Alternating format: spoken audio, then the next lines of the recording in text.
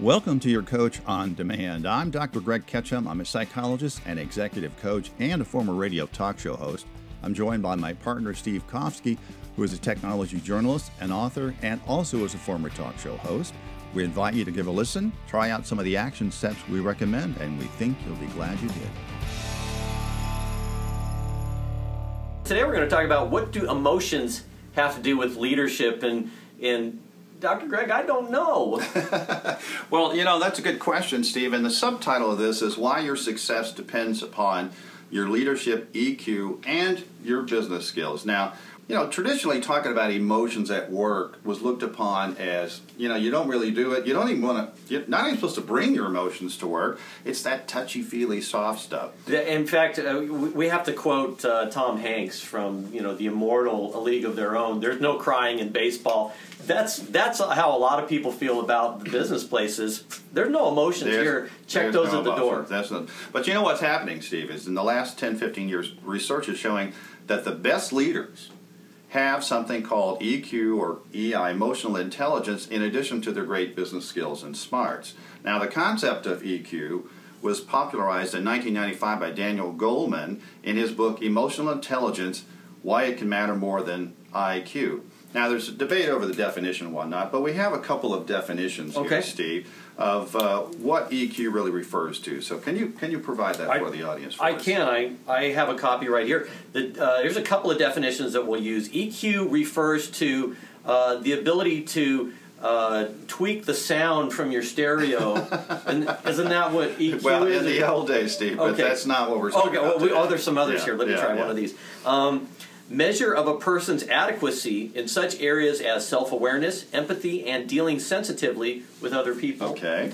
And another is an ability or capacity to perceive, assess, and manage the emotions of oneself and of others. Right, and I think the bottom line skill here is really about self-awareness. How self-aware are you of your own feelings and emotions, and how much control can you regulate over those, and how much awareness do you have of other people's in those ways? Now, why is this important to our listeners, Steve? I'll tell you why. Because I was at a loss there. Well, organizations are flatter and more matrixed, meaning that you often don't have direct control over the people and resources you need to get your job done. So being able to work with people across boundaries is key, and your social skills, which is really what we're talking about, are more important than ever. And let me tell you one little piece of research, Steve, that's going to blow your socks off. Because you're thinking, I know what you're thinking. You're thinking, pull them up. This is, fluff, fluff, fluff, fluff. Check, fluff. Okay, I know that's what you're thinking. All right. So here's the research. In 1996... Note the eye rolling here.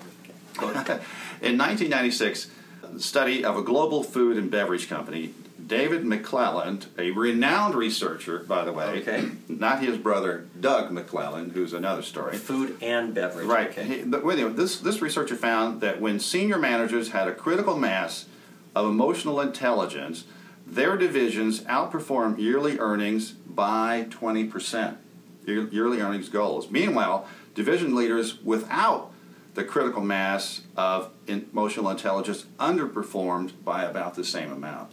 So that's bottom line. So you're telling me the mushy stuff actually goes right to the bottom line of the company, and there's money involved here. As paradoxical as that sounds, Steve. Well, now I can get my arms around that a little bit. Let's have a group hug, everybody.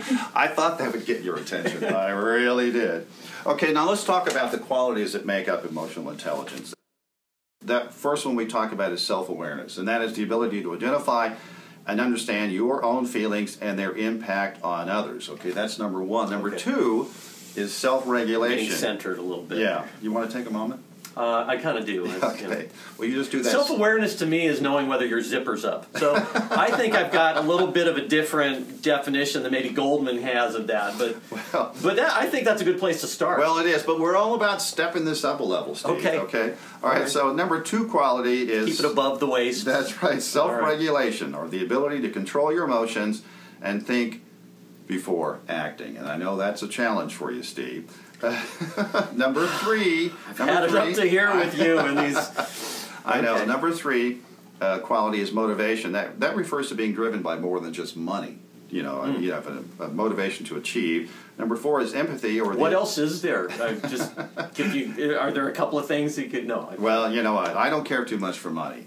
Won't buy you love. That's right. Okay. And the fourth quality is the empathy, or the ability to sense and understand other people's emotions and take them into consideration when you make decisions. And the 5th quality is social skills, or the ability to successfully manage relationships with others. And that's a natural outcome of the all these other qualities put together. So those are the 5 qualities that make up emotional intelligence. The good news, Steve, is that anybody can improve in these areas.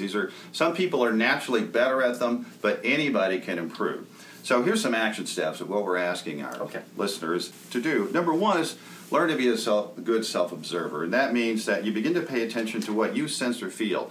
We take in information, but we typically really focus much more on what we think than what we sense or feel. And so sensing and thinking are different things. Sensing means that if I'm in a room and I'm just sensing tension in the room and that people are kind of uptight, I might be thinking about my goals for the meeting. So being a good self-observer just means paying attention to both levels of that. So you have your goals in mind, but you're also kind of stand outside of yourself and ask, okay, what am I sensing? What am I picking up? What am I feeling here?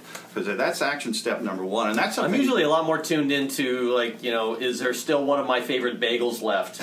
And is there enough coffee and things like that? But I can sense tension sometimes around those issues as well. Well, probably more in yourself than that's my self-awareness. I'm still hungry. But so what I'm saying is learn to be a better observer than yourself than of the bagels. So can I put it that way to you, Steve? And that actually helps a lot. All right, so learn to be a good self-observer. That's number 1. And number 2 is learn to be a good observer of other people and their feelings. So you take that same skill of observing your own emotions and apply it to others' feelings. So you pay attention to what you sense from other people. So in a team meeting, you might ask yourself, okay, what am I sensing here in the room? It seems like Debbie has been really quiet, and I'm getting a kind of a weird, vibe from her. So I'm wondering what's going on about that. Mm-hmm. So you take that in. You may not act on it, but you just take it in as information. So emotional intelligence, again, we're talking about your self-awareness and awareness of others. Okay. So number 3, action steps here, and I know this will be hard for. Well, actually, you know what, Steve? Most of these are going to be hard for you. Yeah, it doesn't matter which. That's a given. It doesn't matter which podcast we're talking about. I know it's going to be hard for you. Okay, number 3, and that's just a measure of how tuned in you are to my feelings. This guy, he eats the dog food, folks. He knows me. Okay. All right. So our 3rd action step is always have a dual goal in mind. So typically we focus all our attention on achieving our goal, like get that bagel for you, for example, in interaction. Yeah. But you want to ask yourself this question and let it guide you in your interaction. So how can I get great project results and build trust and commitment at the same time with the people that I'm dealing with? Now, if you took nothing else from this podcast but that you broaden your horizon, your goal when you are interacting with others, how can I get excellent results and build trust and commitment at the same time? That's going to raise your EQ a great deal. Okay, that'll shoot you up on the Goldberg scale and on the pay scale and everything else, because they're going to be more successful. That's right. If you follow this, the numbers are there to show it. That's exactly right. And number 4 here, we'll talk about get a journal. Now, this can be kind of touchy-feely, but a journal is a great tool for boosting your EQ. It gives you a place to jot down your observations of your own or others' feelings, and to make a note on how others respond to you and the changes that you might want to be making to boost your EQ. Now, journals work for some people, but not for everybody. But I recommend that you do it and try that out. And then finally, you want to... actually, a way that I think would work for me is I'm frequently taking notes in meetings. Right. And but I'm taking down what people have said. Right. And what I think might be relevant later to the project. Right. To make a point of taking a note about something, what I'm sensing emotionally, what I'm feeling, what others are feeling. I think that could be an easy way to at least get a start in this. Well, Steve, I'm so proud of you. I am so doggone proud of you. It's like you've almost learned something. Am I blushing? You are blushing. And then the last step here is just do your research. You can Google emotional intelligence, And you'll get scads and scads of stuff coming up there. There's one good article by Goldman, and that's What Makes a Leader by Daniel Goldman. That's in Harvard Business Review. You can find that online. So boosting your EQ, Steve, is a process that takes some time, but commitment to developing it is your first step. Now, this is not about becoming emotional at work. And there's a difference between being a sensing or feeling person and an emotional person. We're talking about boosting that sensing. So we think that you'll find. Although don't underestimate the impact of tearing up during, say, where you're reviewing your pay and whatnot. Exactly.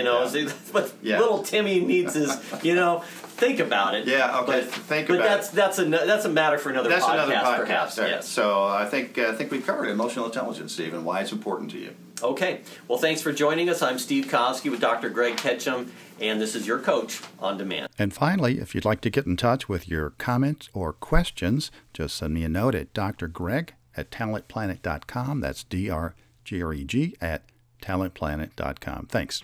Holmes, if you must pace around in circles, I wish you'd change directions now and then. You're making me dizzy. Bah, it's inexcusable, Watson, inexcusable. No initiative, no imagination. Nothing ever gets done. If you're alluding to the inactivity in this last session of Parliament, my dear Holmes... I'm not speaking of our lawmakers, Watson, but of our lawbreakers. The London criminal is certainly a dull fellow. What makes you say that? Well, look out of the window. Ideal weather for committing a crime.